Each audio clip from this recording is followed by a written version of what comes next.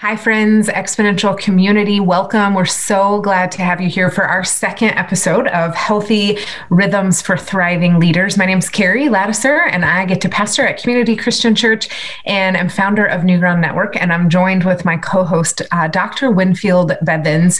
Those of you that joined us last week are familiar with him, but I just want to let you know he's an author and a teacher who is passionate about helping leaders thrive by promoting healthy rhythms that connect both spiritual and missional practices. He's the director of church planting at Asbury Theological Seminary and co-founder of Mission Formation Coaching. As a seasoned practitioner and coach, he frequently speaks at conferences and churches, seminaries on a variety of topics, and he is also an author, most recently of the soon-to-be released Healthy Rhythms for Thriving Leaders book. Winfield, it's a privilege to get to host these times with you. Carrie, it's great to be here with you. It's just really having a lot of fun just talking about this important topic, how we can kind of come alongside and support leaders kind of during these challenging times. And so excited about today's episode. Excited to have Judd with us today. So thanks for the introduction there. Totally. We're thrilled to have Judd Wilhite joining us as a special guest. Most of you are probably familiar with him, but I just want to let you know he serves as the senior pastor of Central Christian Church. After becoming a person of faith, Judd went on to graduate from Dallas Christian College and Lincoln Christian Seminary. He's a frequent conference speaker, author of several books as well, and he serves as the spiritual pastor, or the senior pastor and spiritual leader of Central Christian, both the primary Bible teacher and then the communicator of the mission, vision, and values at Central. Judd, welcome. Thank you for joining us today. Thank you so much. Honored to be with you.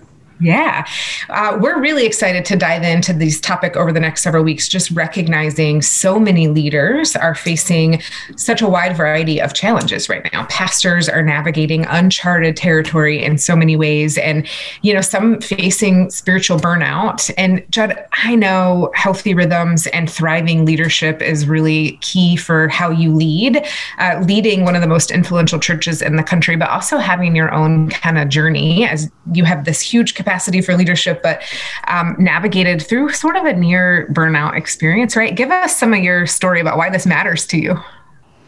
Yeah, I feel like, we all wrestle with fatigue and seasons of weariness, but burnout is kind of, for me at least, it's another thing. It's another level. And it's sort of a terrifying level, I think, in all honesty. Tom Patterson's the life coaching guru says that when people burn out in one career, they're rarely able to come back and work in that career again.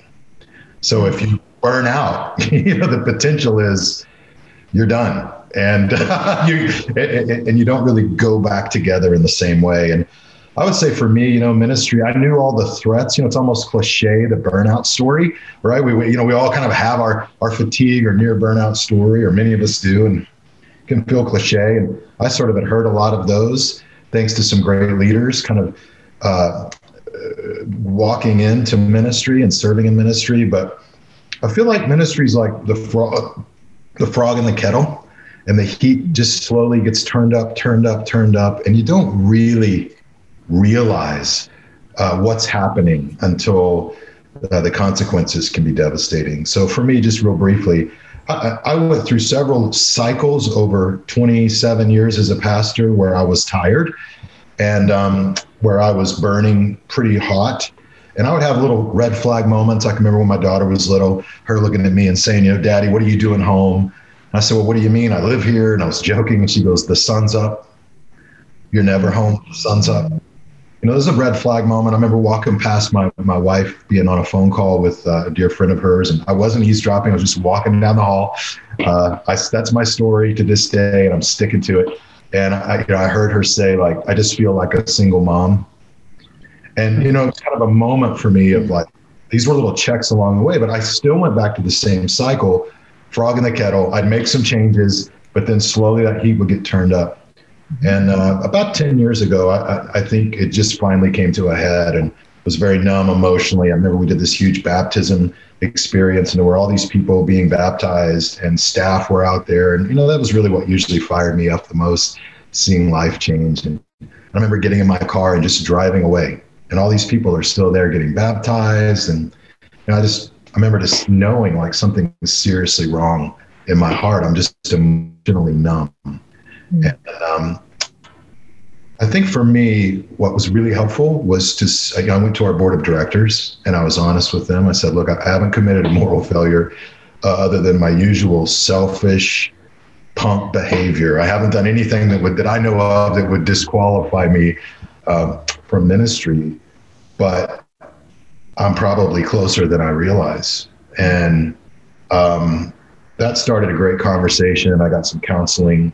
I jumped through a lot of different hoops. And one of the most powerful things I learned in that moment was the pace you run at is important, but the weight that you carry at the pace that you run is what I think really contributes to burnout. And we can unpack that a little bit. I had to do some real hard work because what I was carrying in my heart was actually getting in the way of so many things. So we can talk through some of that, but that's sort of my story. I would say I didn't fully burn out. My counselor would say I didn't hit the wall head on, but if you're at the Daytona 500 or whatever, he goes, you hit the wall pretty good from the side. And I would say it took me 18 months after I basically made radical changes to my calendar before I felt anything again about ministry. I just had to grind it out. I remember the Saturday morning I woke up after 18 months because I wondered if I would ever be the same again, if I would able to still be to pastor, which I'd always loved. And I remember waking up and thinking it was Saturday. We did Saturday night services. I just thought, I can't wait to get to church tonight. And, that was the first time in years that I had that sort of experience. So that was huge for me. It was a journey to get back there, but it's been amazing. I will say I'm not who I used to be. I'm about, 85, 90% capacity of what I used to be. It did break some things in me. And my care factor for all the things I used to care about, whatever it was, success or conferences or building your brand or all that, went to like -10. So maybe that's healthy, but it did change me. Anyway, I'll stop talking. Well, it sounds like God really reoriented some things in your life. And in fact, maybe you cared about some things previously that you didn't, like your state of your own heart. And, it was a reorientation in a lot of ways. Winfield, I'm sure you see this type of stuff with pastors and leaders often. Talk to us about the difference between sort of reactive rhythms, which I think all of us have felt the water get heated up more and more the last 10, 11 months or so, and proactive rhythms. Like, what does it look like for us to pursue some proactive rhythms when it comes to healthy rhythms versus just reactive? Yeah, no, that's actually a good way to frame it because kind of what Jed explained is oftentimes leaders, they'll see these little warning signs, and it's kind of like a marriage. Oftentimes couples, after years of dysfunction, will seek counseling after someone has a moral failure or, they hate each other at that point, or it's almost imparable. And I think one of the things we really want to get across is, hey, maybe you aren't in the midst of burnout right now, but as you are experiencing fatigue and just, we're going through, there's a term that's called collective trauma as a society. There are issues that we're all going through together. And because we're in the midst of this, we don't know what the outcomes are going to be. And so I think I like that idea of kind of reactive, versus proactive. And if we can be proactive with establishing kind of healthy rhythms, patterns, in our daily lives, that will help protect us from reaching that point of burnout. And that's, thankfully, as you just shared in your story, God was able to kind of bring you back from the edge of the cliff and you were able to stay in ministry. So many leaders that actually pastors, church planters that reach that actual point, they just end up leaving the ministry because it's so devastating and they never end up going back in. And so I think really what we want to do is encourage what are some proactive rhythms that you can kind of put into your daily rhythms, your weekly, annual rhythms that will help protect you kind of reaching that point where all the tires, the engine blows up and you just kind of go off the rails. So I think that's a helpful way to kind of think through it rather than waiting till you get to that point. What are some proactive things that you can be putting into your daily rhythms in your daily life now? Yeah. Judd, I'm so grateful for you being willing to share parts of your story with us. And there's several things you said I want to unpack about pace and weight, but even to stop here, it sounds like one of the first steps I'm hearing for pastors listening would be to even determine what are those flags for them, right? Like you talked about, there are a couple red flags or yellow flags. I think when I'm coaching leaders, like we all have a dashboard, but what those flags are look really different for each one of us. How do you keep a pulse on those things? What do those look like for you, Judd? Yeah, I think, my devotional time this morning, Psalm 119, this verse just jumped out at me so powerfully. And it says, keep me from lying to myself. And I just stopped right there this morning and just kind of was like, I don't need to read anymore. I need to just sit with this. And I did, and just pray through things like bitterness, greed, guilt, jealousy.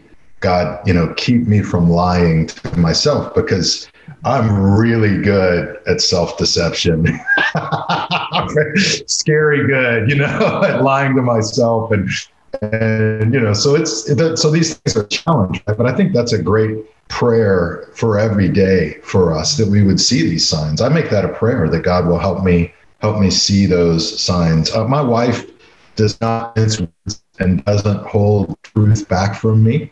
And so I will ask her, on a fairly regular basis. I also have a dear friend in ministry for years in my life that I will ask on a fairly regular basis, like, do you hear anything in our conversations? Is there anything coming out that I just try to be aware and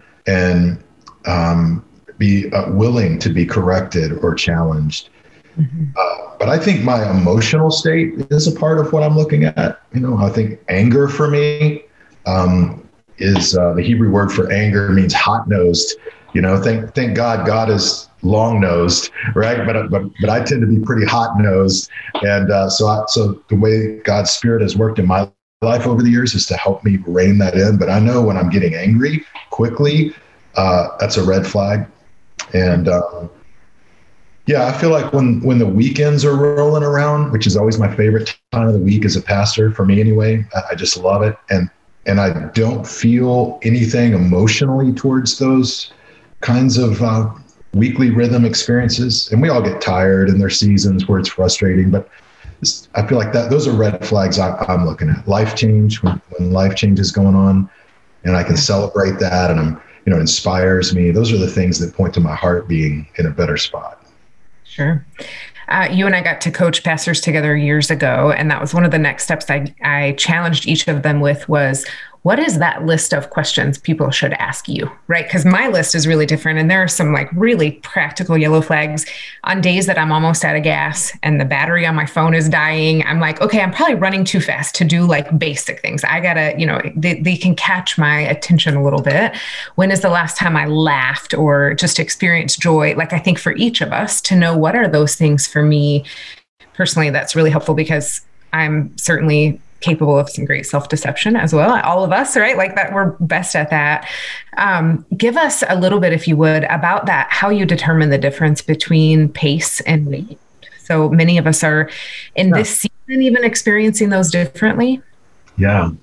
Well, for me, one of the things that was so helpful was, I think a lot of us carry wounds from ministry and from people in ministry. It could be from hurt related to certain volunteer or staff roles that we once engaged in, all the way back to promotions that we were overlooked for, to the feelings of betrayal from somebody who spoke against us. I mean, anybody who's been in leadership very long has had the restaurant moment where you walk in and somebody you've known for years that was so plugged into your church sees you, but then turns their back to you and doesn't want to talk to you. And it's devastating, and I know for me, like there are layers to that, but often in leadership, you have to make hard calls, and sometimes they affect people. And most of us have some pull of a shepherd's heart.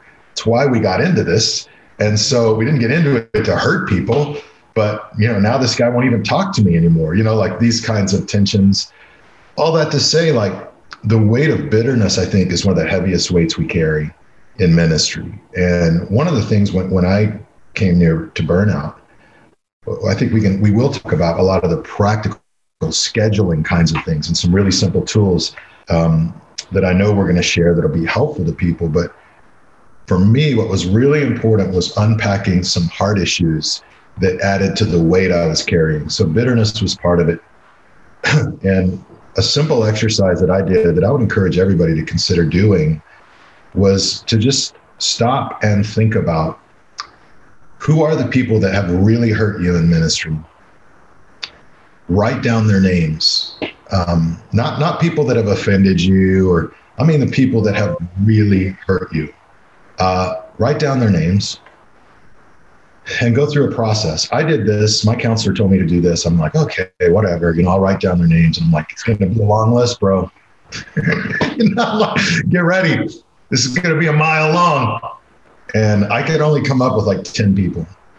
And I was so bothered by that all week long. I was like, there's more. But I would think about people and be like, nah, they really didn't. I mean, I was a fan. I got hurt or offended, but not really. They didn't really kind of hurt me in ministry. And so it was only like 10 or 12 people. And I went back the next week and I was sort of sheepish about my list because he wanted to see it. And I'm like, I'm sorry. It should be, I'm telling you, man, a lot of people have hurt me, bro. Like this should be more.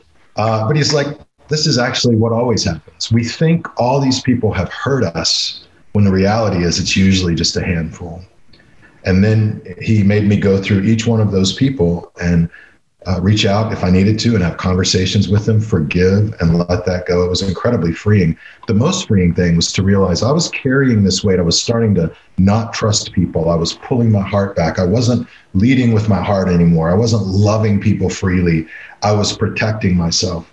And God showed me through that the overwhelming majority of people that I've had the privilege of ministering to or with or beside have been, in an unfair way, good to me. Mm. And to sit with that and realize, like, don't let a few cloud your judgment towards everything, and then to get the freedom. So there are 4 key areas in my heart that I prayed through this morning, for example, that I keep trying to journey through. Bitterness is one, jealousy is another, and I'll often take steps in my life to celebrate other wins, other things God's doing in other ministries or churches or authors or pastors to help push against jealousy, guilt, any sense of guilt or shame that I'm carrying in my own life, and just journeying that through with God so it doesn't add to the weight that I'm carrying. And then greed, I just think more and more I want to guard my heart to be generous as an individual and to be generous in my leadership and to be generous as a human being and a follower of Jesus. So those are kind of 4 areas that I've worked through in my own heart. If you can get your heart right, I think everything else will kind of get right. If you can keep yourself free of all those entangled weights that we start to carry over years in ministry, then you can run further and farther without it taking the toll on you. Yeah.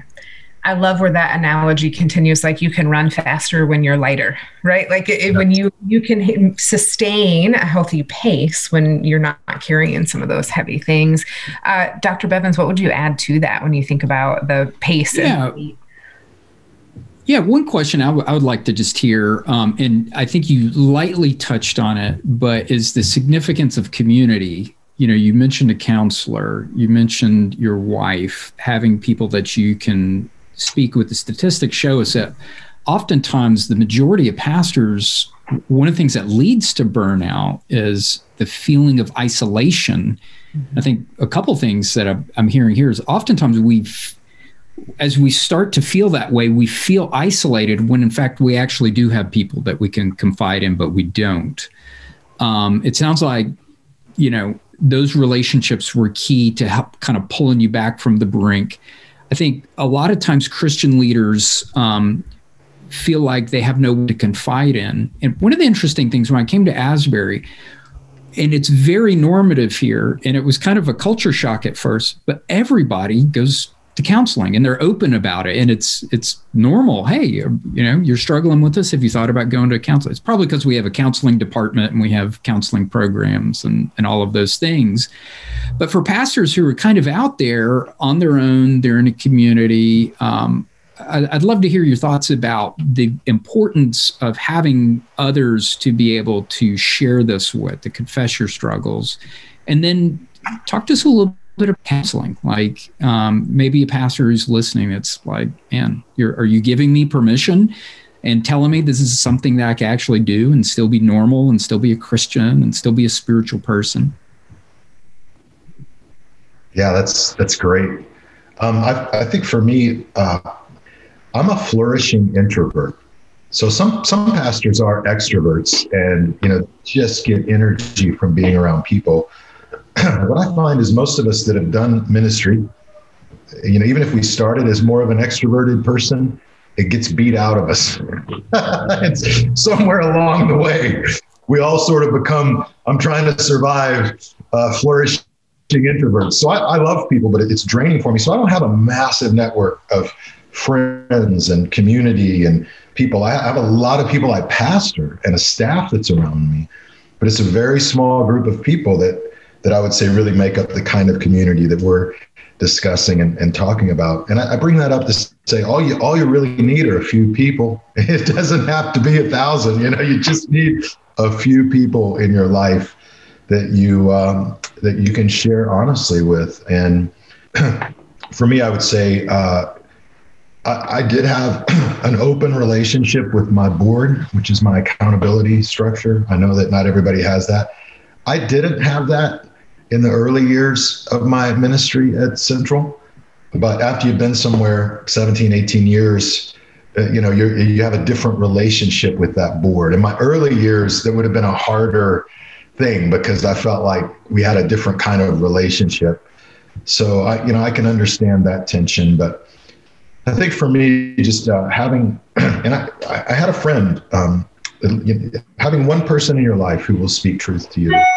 I remember talking to him in the midst of this near burnout season. And he told me straight up, he goes, I didn't ask him for feedback. I didn't look for feedback. He just said, you don't sound like yourself anymore. He said, you were the guy that loves ministry, even when nobody else does. You're the guy that has joy, even when things are really hard. And he goes, for the first time, I'm talking to you and you're cynical. And I'm hearing a hard edge in your voice.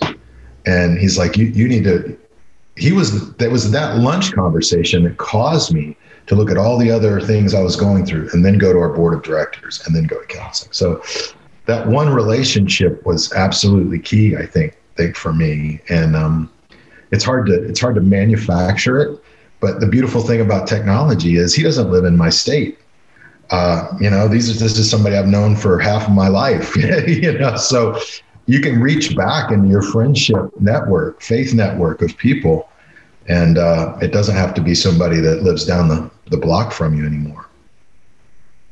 Yeah, absolutely. Oftentimes that is helpful to have someone that's not in your city or ministry context. Most of us who are pastors and leaders, some of my best friends, my best friends in Ireland, and we literally, because of FaceTime, are able to talk, pray for each other every single day. He's the co-founder of the missional formation coaching that we've established. And now I do get jealous because he sends me pictures of the sea, every day on his walks and castles and abbey ruins. And I'm like, just stop it. I'm in Kentucky. Just stop it. But having those relationships, and like you said, maybe leaders on this call and they're thinking through like, I don't have anyone in my local town, but maybe it's a pastor, maybe it's a friend from seminary that you can reach back into that file to find someone that you can confide in and to be able to share your innermost struggles. That's kind of outside of your context. It's very helpful. Yeah, it's important to also just point out that you need some people in your life that don't work for you, that aren't being pastored by you, that you're not responsible for. You need people in your life outside of that circle. And as far as counseling, one of the things that was super helpful to me, and there's, I'm sure, many avenues that are like this. I went several years ago to Blessings Ranch, which I would just flag up as a great organization. And did a week at Blessings Ranch with Dr. John Walker. And, that was life transformational for me. And, I have several moments where I feel like Dr. Walker has helped put me back together. And there are probably a dozen or more people that really specialize in pastors and leaders around the country doing counseling. So we have a big enough footprint in Las Vegas, and we are one of the largest supporters of our local Christian counseling ministry in the city, that I just didn't want to go marching. I have taken some family there, and I'm a huge supporter, but I didn't want to go marching in myself and talk to this person that I love to death, but used to be on our staff. And, so I've gotten a lot of benefit from just doing Skype kinds of counseling and phone counseling with someone like that. That's good. So regular connection with community is one of the things that we're hearing are part of your healthy rhythm schedule, counseling as needed, and staying engaged with that sort of outside perspective, someone beyond your context that's not necessarily benefiting from your health and leadership, a huge part of your rhythms. What else would you add to that, Judd, that you have just created to make sustainable rhythms? Just a few things that have been helpful. I think leaning into your spiritual pathway, Gary Thomas's kind of old, almost classic book, Sacred Pathways, is very helpful. And knowing like how you feel connected to God, whether it's worship or nature or, whether it's, I have an intellectual pathway. So, just understanding your sort of connection to God and then managing that in your life. So in my life, I'm always reading. I always have a book. And I feel like that's an important sign of health for me. Learning new things about really anything is a spiritual experience for me. Learning new things about God is an even greater spiritual experience for me. This is so basic, but I didn't do it for years in ministry. I start my day every single day with the Bible and with God. And, it sounds so silly. Like, of course you do. Duh, you're a pastor. We're all supposed to do our quiet time. I didn't do my quiet time like that for decades. I just lost it in the midst of it all. I had a relationship with God, but I didn't prioritize it that way. So I have a real simple spiritual, everybody's got to find what works for them. But 6 a.m. I'm a morning guy. So 6 a.m. every morning, or 6:30 this morning, because I couldn't roll out of bed. But anyway, I'm downstairs, I make coffee, and I do a psalm a day. Unless you're in Psalm 119, which is a mile long, and you just do a little section of it a day. Right, one verse a day. But I just do a psalm a day and just cycle back through the Psalms. And now I've done them enough that I get the Psalms that I don't like and I just skip it and go to the next one. But anyway, that's I pray through it and sit with it. And that simple practice has been so important for me, I think, especially through the pandemic and managing in a crisis. And I just feel like, as much as we all know that, it doesn't matter if we know it. It only matters if you do it. Are you doing it? And if you do it consistently, it will make a difference. I have a hobby. I think that's very important. I love jazz guitar and jazz music, and have for 15 years. And so, I'm a student of jazz, and I play my guitar probably every day, try to get a half hour to an hour in, sometimes more. Love to go to jazz concerts with 6 other people because it's a dying art form. And, that's, it's important to have something outside of ministry and ministry related things, and even quote unquote spiritual things. Although I tend to think improv and jazz is incredibly spiritual. That's been a lifeline for me. And those are some kind of things that I'm doing in my life. We, in the most busy seasons for us, we would practically just color code our calendar, and we would plan out like, all right, so the goal is for me to be home more nights a week than I'm gone. Simple things, right? And we're gonna look out, Lori and I, and we're gonna say, if I'm gonna be home more than I'm gone, these are the nights I'm already out with church scheduled events. And then, on top of that, in a month, it's actually surprising when you look at all this church scheduled events you have. For a lot of us, we look at our calendar and go, okay, so if I'm going to be home 4 nights out of 7 most weeks, that's going to mean that I can do, I think at one point for us, we were like, we can do 4 things this month outside of what's already scheduled. Now think about how small that is. And that's everything. We want to go out with friends for dinner. That's 1. We want to go to coffee. That's 2. But understanding that from a scheduling standpoint was huge for us. Mm-hmm. And people would say, we want to get together. Absolutely. We want to get together. We can't do it this month. We can do it next month. But it was a proactive thing, and I know it seems sometimes people may look at you like, are you arrogant? Like, what do you mean? We would just say like, it's just the way it is. We're sorry, Yeah, we've got some questions coming in through the chat that I want to get to, Judd, and to anyone else who's joining us, feel free to put your questions in the chat. One of the ones I want to ask you to speak to goes along with that scheduling piece, and it's just finish lines. When you're carrying a lot of weight or running fast for a ministry season, how do you establish finish lines for yourself? What does that, other than just nights out on the week, how is your schedule impacted by Healthy Rhythms? Well, I think downtime is really important. Most leaders tend to be kind of all in when we're in, and to give yourself sort of the permission to pull out as much as practical when you can. And so I've got a couple, I've got in the summer, a down window when I do that. And after Christmas is another kind of window when I do that. The week before the week of Easter or after, depending on how it falls, is a week when I try to do that, and usually around Thanksgiving. So I probably have 4 chunks in a typical year where I'm going to sprint hard up to it, and then I'm going to like decompress a little bit.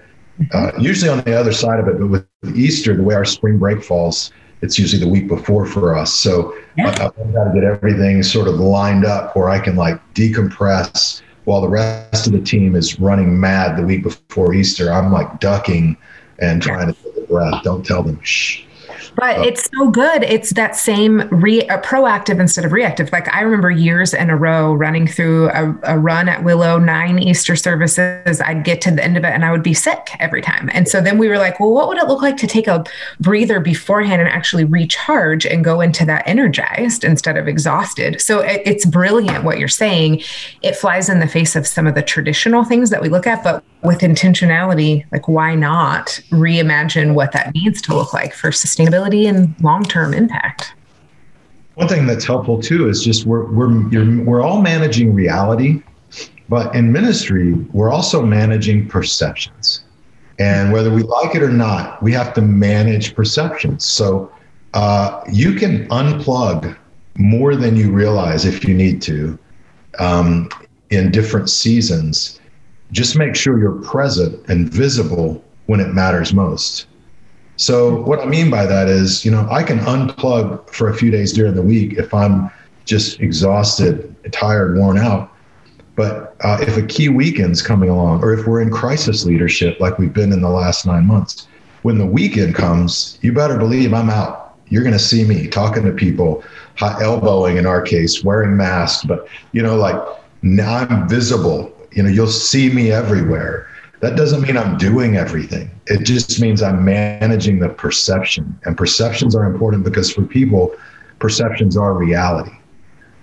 Sure. So a lot of leaders that I talked to in the early days, I remember like 6 weeks in, one guy's like, yeah, I'm pre-recorded all my messages and I'm just not even going to worry about things into the shutdown with COVID. And I'm like, what are you doing? You got to manage this reality and you have to manage this perception. And it can't be that you're not at the wheel, not when the wheels are coming off, so. Yes. One of the questions someone sent in here is just what advice would you have for discerning healthy boundaries while our capacity for the various types of ministry is shifting right now? So just to that point, when we don't even know what our capacity is, what do you do to sustain sort of a long-term crisis management approach and stay healthy in the midst of that? Well, I think it's important to have these conversations if you can with, if you're on a staff with other team members that maybe are supervising you. And you don't have to go in with an agenda, but I think you can just have the conversation, because I think they would be welcomed in a neutral way, like what, how do we navigate this? And how do we navigate burnout? These are things that we talk about fairly often at a staff level. But the truth is, I've navigated 3 or 4 major crises in my ministry years, and I see the same cycle every time, which is, as much as we try not to, a lot of people are burned out right now. And a lot of people will come to the end of their ministry cycle in the next year. I think we're about to see a massive move in the secular workforce, but even more so in the church. And I think probably some of that's just unavoidable. Or maybe it's avoidable, but I don't know how to avoid it, even on our own team. Sure. Because people just go like, wow, we've run so hard. And when you're in a war with, feels like kind of emotional bombs going off and everything's 911, it's hard to not be in that. And then your job changes, right? Mm-hmm. Like a lot of us are doing things now that I became a full food service distribution manager. We run the largest food distribution in the state of Nevada. I became a food bank guy. Right. That was not my goal, right? And I remember the first months, because I wanted to be a leader out with volunteers, all I did was like sling food into the back of cars all day. And I would go home thankful I got to do it, and so discouraged. I felt like I was outside of what I was born to do, but a lot of us feel that way still in church staff scenarios. So all that to say, this is complicated and layered. Here's what I would say. Mm-hmm. People who are wanting to quit right now are starting to think about, I know of one pastor that I love very much who resigned last week. Mm-hmm. And right now I'm prayerful and pushing him hard to not make any decision for 12 months. Stop. Like, you're not in an emotional space right now to make a decision. Just wait for a year and see where we're at.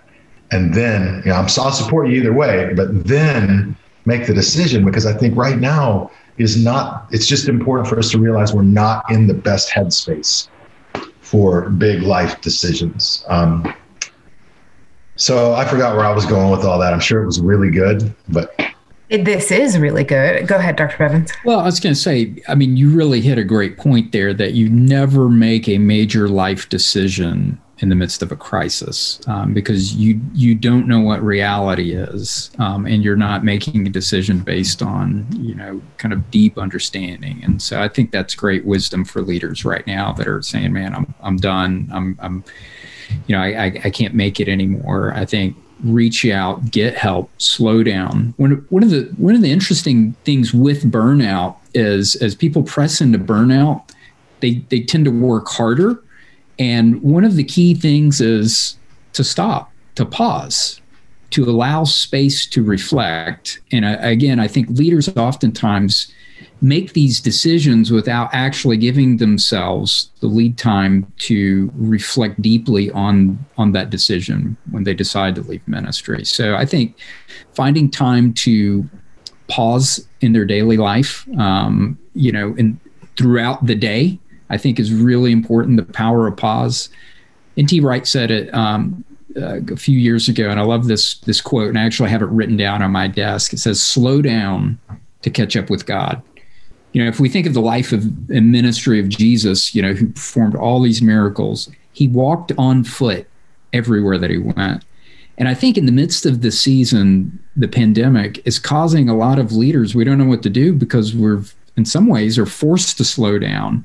And we feel the need to be responsive and reactive to everything, when in fact, I think the Lord wants us to be reflective rather than reactive. And I think if we allow ourselves the permission, and I think back to the idea of counseling, I think one of the things I would just encourage leaders who are maybe experiencing these things, I think we want to give you permission to slow down. Oftentimes we tell other people this, pastors are the best at telling other people they need Sabbath, they need rest, but we never take that for ourselves.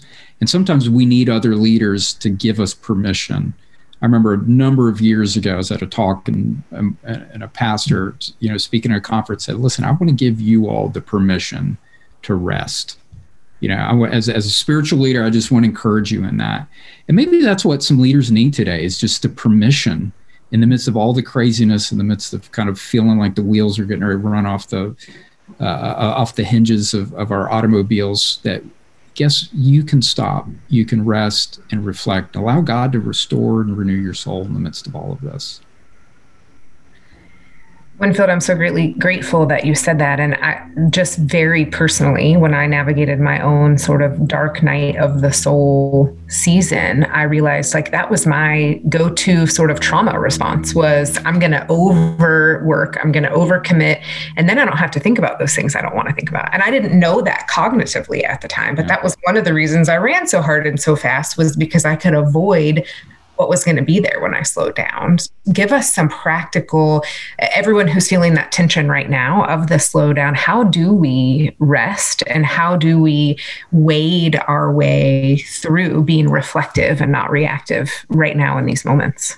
The added challenges of all of this, we've kind of highlighted on this throughout this session, is we're on Zoom right now. I mean, we're constantly plugged into our phones or screens. We're Zooming all these meetings. We're working, I think all of us are actually in our homes at the moment, who are on the Zoom call. It's so hard now. There's this blurring of lines of separation and boundaries. And, I think I said it in the last session, leaders right now, every church is a church plant. It doesn't matter how old your church was. Every church is at ground zero right now. We don't know who the actual attendants are. We don't know who's, we are literally, we don't have a roadmap for this. And so the other reality is whatever rhythms you had last year, or the rhythms that sustained you over the last several years, it's completely gone. Mm-hmm. And so I would encourage everyone to kind of reflect on, give yourself permission to stop and reflect on where you are right now in terms of reality. I call it the power of pause, to stop, to rest. Jesus did this stuff. If you look at in between the miracle stories throughout the Gospels, there are these great little one-liners where it says, and then Jesus went to the deserted place. And then, of course, his disciples are looking for him, saying, Jesus, where are you? But Jesus paused. Jesus stopped in the midst of all the busyness. I love Mark 6, where it's, the disciples come and they say, Jesus, we did all this. And Jesus says, get in the boat with me. We're going to go to a deserted place and rest. And it says there was so much going on, they didn't even have time to feed. And so I think giving yourself as a leader, because as leaders, oftentimes people are looking for us for permission, giving ourselves the permission to stop and to rest and to get our lives right. And so I would encourage everyone to find new rhythms. What are new healthy rhythms in the middle of this? Stop, find time to pause throughout the day. As Judd mentioned, start your day in Psalms and prayer. Oftentimes we theoretically think we're doing this. We're preparing. If your only Bible reading is preparing for a sermon, you're not reading the Bible. You're not feeding from the Word. C.S. Lewis, in his intro to the Book of Psalms, and I love get into the Book of Psalms. That's another practice that we can all do. But in his introduction to the Book of Psalms, C.S. Lewis said, "We can't always be defending the truth. We have to feed on the truth." And I think that right now is the time to feed on God's Word. And so, finding time throughout the day to pause. One of the practices I've done with our family is, again, we're homeschooling, we're all, we're working, I'm Zooming. 3:00 every day is the thing I'm going to do today. As soon as we get off this call, that I do every day at 3, sometimes it's 3:30, it is tea time with my family. I just pause, I turn off everything, and I have tea, cookies, whatever's in the house. Maybe it's just tea. And we sit down, we have tea together, and then I'll work for, the next few hours. And so finding these little pauses throughout the day, that it doesn't have to be this big retreat that you get away for a couple weeks. Finding little mini retreats throughout the day, I think, is important. Yeah. The other thing that Judd touched on, again, the power of community, I think we cannot overemphasize that in the midst of everything that's going. Find someone outside of, have those healthy relationships with your leaders in your church. The reality is many church leaders don't feel comfortable sharing the innermost secrets of their soul. find leaders, find people, and even if it's a counselor, it's okay. And I think that's what I appreciate about the honesty of Judd's story today, is it is okay to get counseling. Get whatever help you need today. And I think that's where I would really encourage. And then the last thing I'll share along that note is one of the things that has sustained me throughout this pandemic is I'm a part of a discipleship band. And, part of my study has been in looking at the early kind of Methodist discipleship structures. And we often focus on the class meeting, which is kind of the typical small group. But Wesley's favorite discipleship group was called the band meeting. And this is a group of 3 to 5 people. They were same gender. They were small enough to be anywhere, anytime, any place. And there were literally just 2 or 3 questions that they asked each other each week. And it was a place of just deep discipleship. And so in our band, we've contextualized those questions for today. These are 300-year-old kind of practice. And so the first question that they would ask is, how is it with your soul? So imagine if you gathered together with 3 to 5 people every single week and someone asked that question of you. How is it with your soul? Secondly, what are you struggling with? Soul struggles. Thirdly, sin. Is there sin in your life? Now that's a hard one right there. What are some sins that you've struggled with this week, and how did you overcome? Thirdly, or fourthly, is secret. Are there things that are there secrets that you're really keeping from the group? And then the last one is the Spirit. What is the Spirit doing? What do you sense the Spirit doing in your life or leading you to? So those are 5 core questions that our discipleship band asks every week. There's some weeks that I have been, I've not wanted to go into that meeting because those questions are really hard. But that meeting has really saved me and preserved me over the last 3 to 4 years. And so when COVID hit, we have not missed a single week. Our discipleship band meeting has continued on. But I think I'll end with this. Having someone who can ask the question of you, how is it with your soul, is so, so important. Yeah. We talked about the isolation that so many leaders feel right now. And I have just seen time and time again, when we keep those things in the shadows, like they can grow big and scary. And when we drag them into the light in community, in front of other people, we can actually size them up. And usually they're nowhere near as scary as they look lurking in the shadows. But finding people you can do that with in community, it's a challenge for sure for pastors, but such good wisdom there.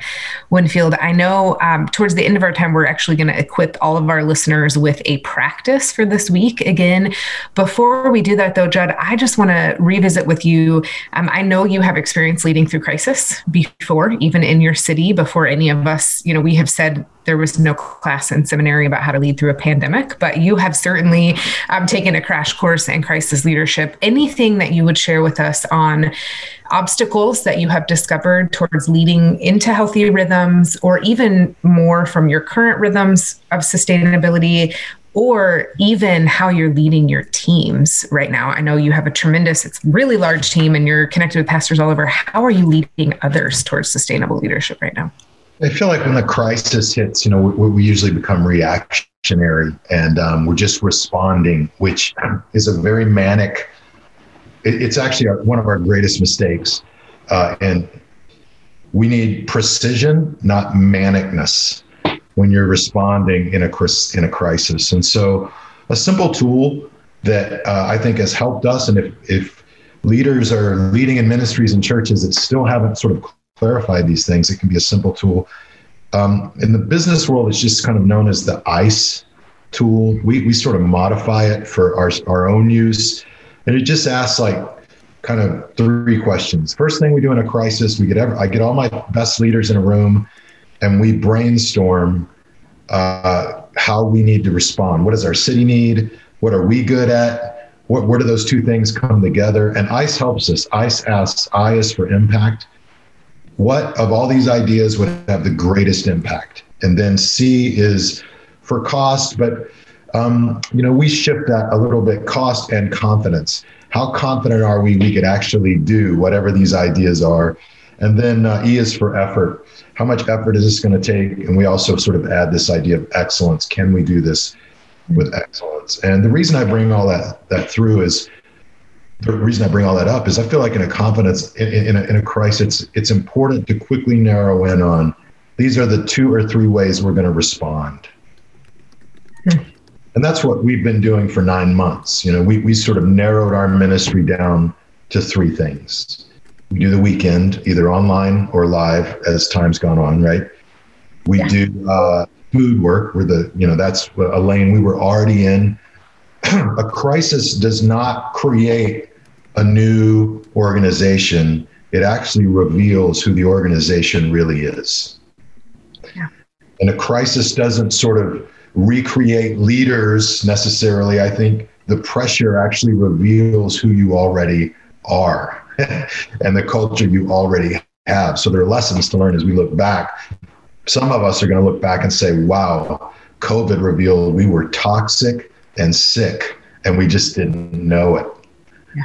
And I don't think COVID caused that toxicness necessarily and that sickness. I think we got to realize it was probably there already, if that's what emerges. Anyway, and then the third thing we did was 24-hour, having a 24-hour way to text, contact, and to serve the needs of our city.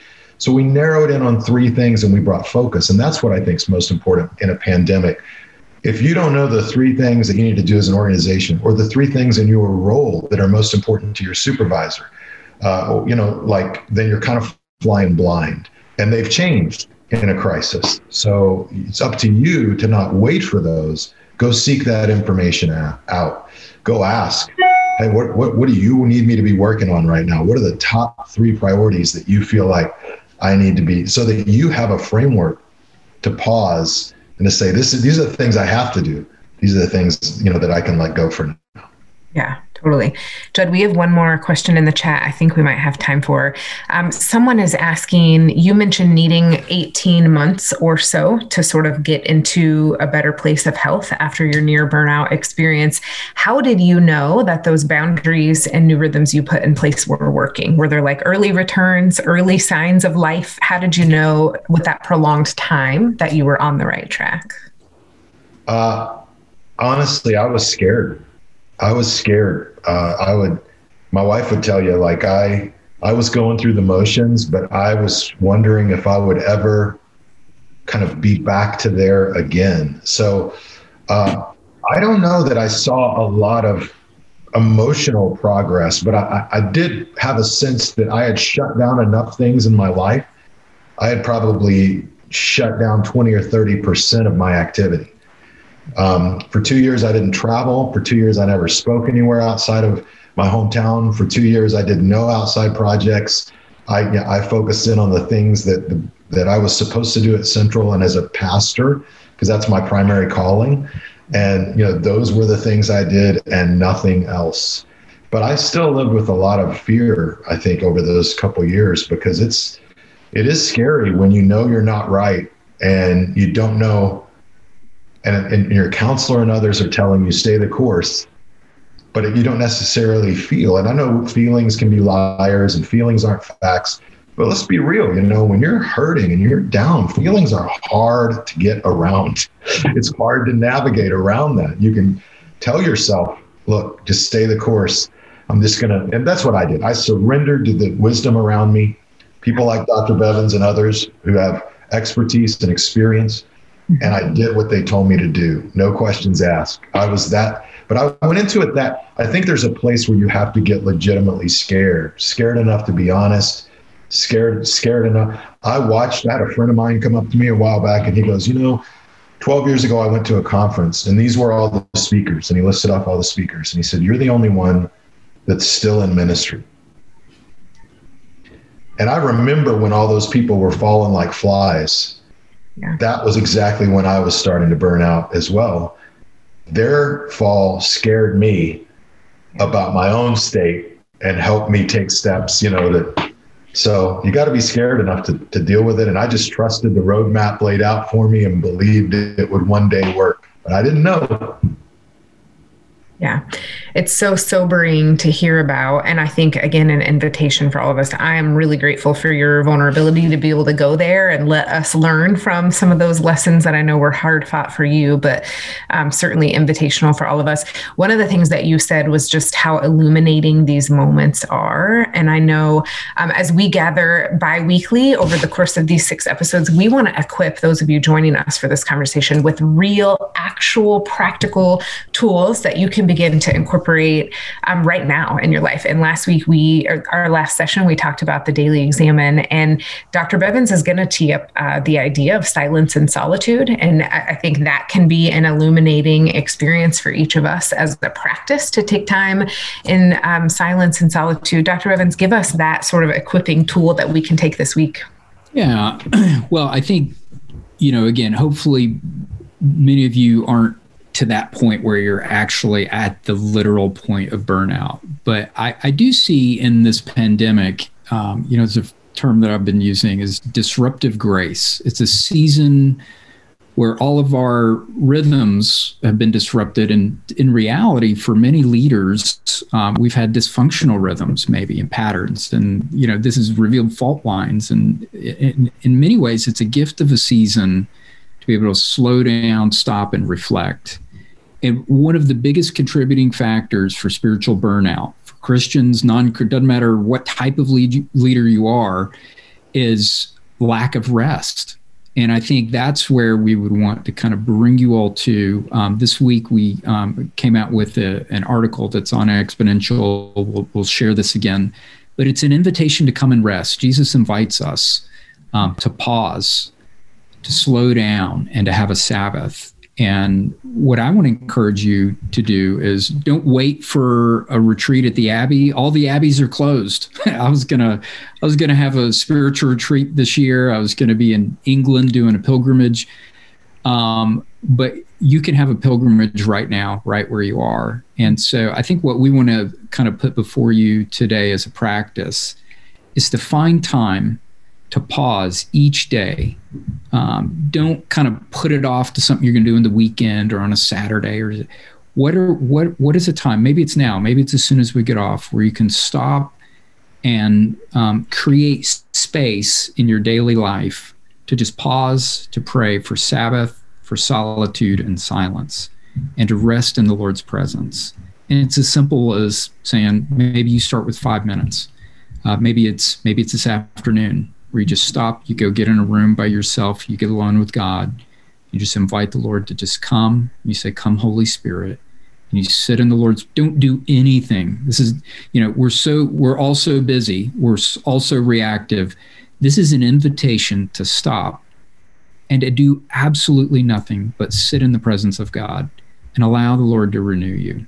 So we want to invite you to do that today. We'll be providing you with some resources. There's an article that'll kind of help give you a framework for that. But we want to encourage you today just to stop and to let the Lord renew and to restore you today in the presence of the Lord. So good. All of you joining us, we will send that tool resource out to you. Judd, thank you so much. Any just final encouragement, anything else you'd want to say to those joining us today?